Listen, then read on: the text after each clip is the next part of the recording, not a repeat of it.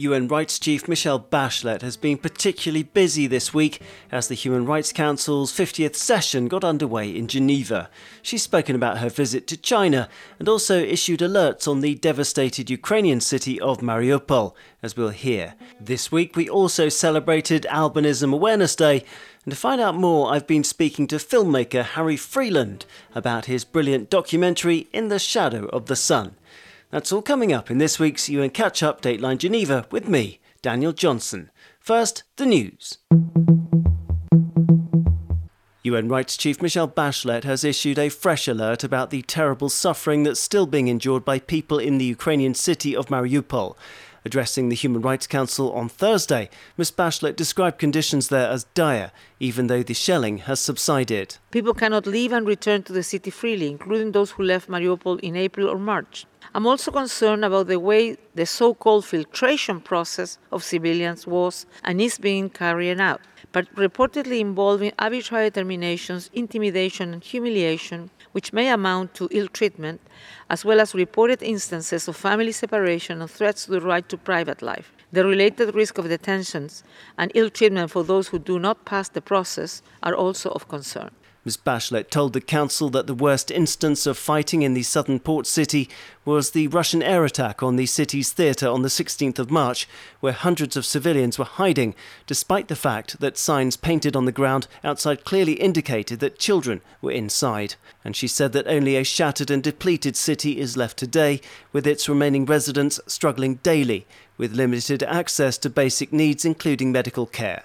Also this week at the Human Rights Council in Geneva, Ms Bachelet announced that she would not be seeking a second term as the UN's rights chief. She also offered further information on her recent official visit to China, saying that although she was unable to talk to any detained Uyghurs or their families during her visit to Xinjiang, in anticipation of this, she met former detainees now outside the country. Her office will now update its awaited report on the situation before publishing, Ms Bachelet added. A staggering 100 million people have now been forced to flee their homes globally, the UN Refugee Agency, UNHCR, said on Thursday. Worldwide food insecurity, the climate crisis, war in Ukraine and other emergencies from Africa to Afghanistan are leading causes of this dramatic milestone, the agency said in a new report. In Geneva, head of the UN agency, Filippo Grandi, said that he could not imagine how the trend could change as the global food insecurity and energy crisis continues. If you have a food crisis on top of everything that I have described, right? War, human rights, climate, you name it. On top of that, you have a food crisis. It will just accelerate the trends that are described in this report and that we have seen accelerating already in the first few months of the year. Ever greater numbers of vulnerable people are risking their lives on dangerous migration routes in Latin America, forced to move by the global food security crisis. The UN World Food Programme, or WFP, has said countries including Haiti now face food price inflation of 26%, and other countries are worse hit still, said Lola Castro, WFP Regional Director in Latin America and the Caribbean. Latest data indicates that 9.7 million people in the 13 countries where WFP works across the region are already extremely food insecure. That's up from 8.3 million in late 2021. More people are already deciding to leave their homes and migrate north because of this, said Ms Castro. All of you are watching caravans of migrants moving. And before, we used to talk about migration happening from the north of Central America. But now, unfortunately, we talk about migration being hemispheric. We have the whole continent on the move. One of the clearest signs of people's desperation is the fact that they're willing to risk their lives crossing the Darien Gap, a particularly dangerous forest route in Central America that allows access from the south of the continent to the north. In 2020, 5,000 people made this crossing, but last year, more than 150,000 people did so. The headlines there, and now to this week's interview, which explores the dangers faced by people with albinism, and an empowering film that's been made to raise awareness about this rare genetic condition. It's called In the Shadow of the Sun, which follows two Tanzanian men with albinism, and it documents the discrimination and escalating violence against people with the condition. To tell us more, here's the director, Harry Freeland.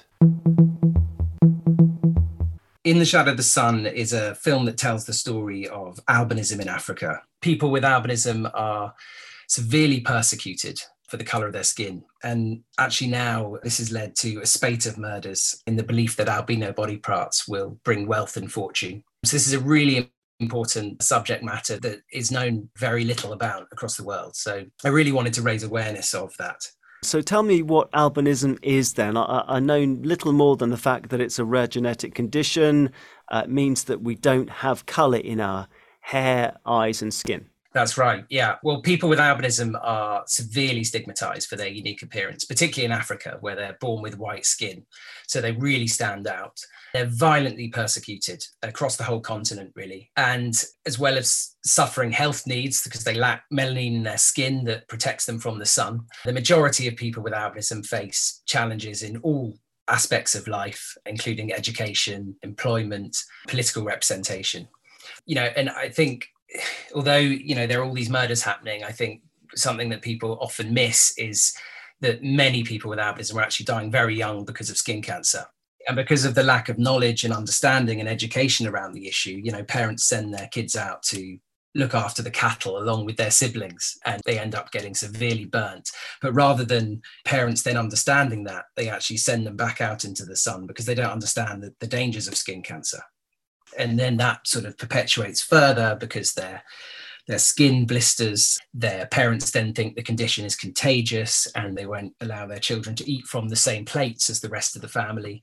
They hide them away and treat them like animals. And it's kind of a spiral from there, really. Yeah, it's very disturbing and very sad, but your film, In the Shadow of the Sun, follows two Tanzanian men with albinism and as you say, documents their discrimination and the escalating violence that they face. What is your message, Harry Freeland? You're and you founded the NGO Standing Voice. What's your message to everybody everywhere? Why should we be involved and concerned about this problem? Yeah, so when I set out to make this film, there was very little awareness around albinism. I look back now, sort of 10 years since the film's been broadcast, and there really has been so much progress. We took the film to all over the world, screened in film festivals and cinemas in over 80 countries. So this really did bring a huge amount of awareness to albinism in Africa. And I think through our work with Standing Voice, this awareness-raising push and the extraordinary global response to In the Shadow of the Sun led me to found Standing Voice in 2013. Standing Voice is an international NGO that promotes the human rights of people with albinism in sub-Saharan Africa. And to tackle the wide range of challenges faced by people with albinism, we deliver programs in dermatology, ophthalmology, education, livelihoods and trauma recovery. And these programs, really, we've seen extraordinary amounts of success. Levels of discrimination have begun to come down. In locations where we've operated the skin cancer program longest, we're winning the battle against skin cancer and seeing rates reduce as much as 90%. So really, the impact of our work is really being seen on the ground.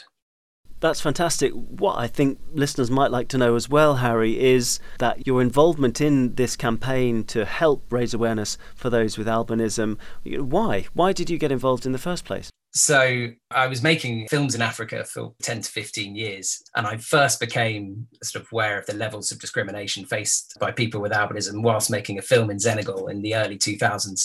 I met a woman with a 2-week-old child with albinism who had been abandoned by her husband and his family after giving birth to the child. When I met her, she was in floods of tears and begged me to take the child away. I actually have a cousin who has albinism, so I had some prior knowledge about the condition. However, before this incident of meeting this mother, it had never before dawned on me that being born with albinism in Africa could lead to such extraordinary and extreme levels of discrimination. And so really, after this moment, I actually just kept coming face to face with the issue. It was a few years later, whilst making a film in Sierra Leone, I met another woman with albinism living under a cardboard box with her 4 children with albinism on the streets.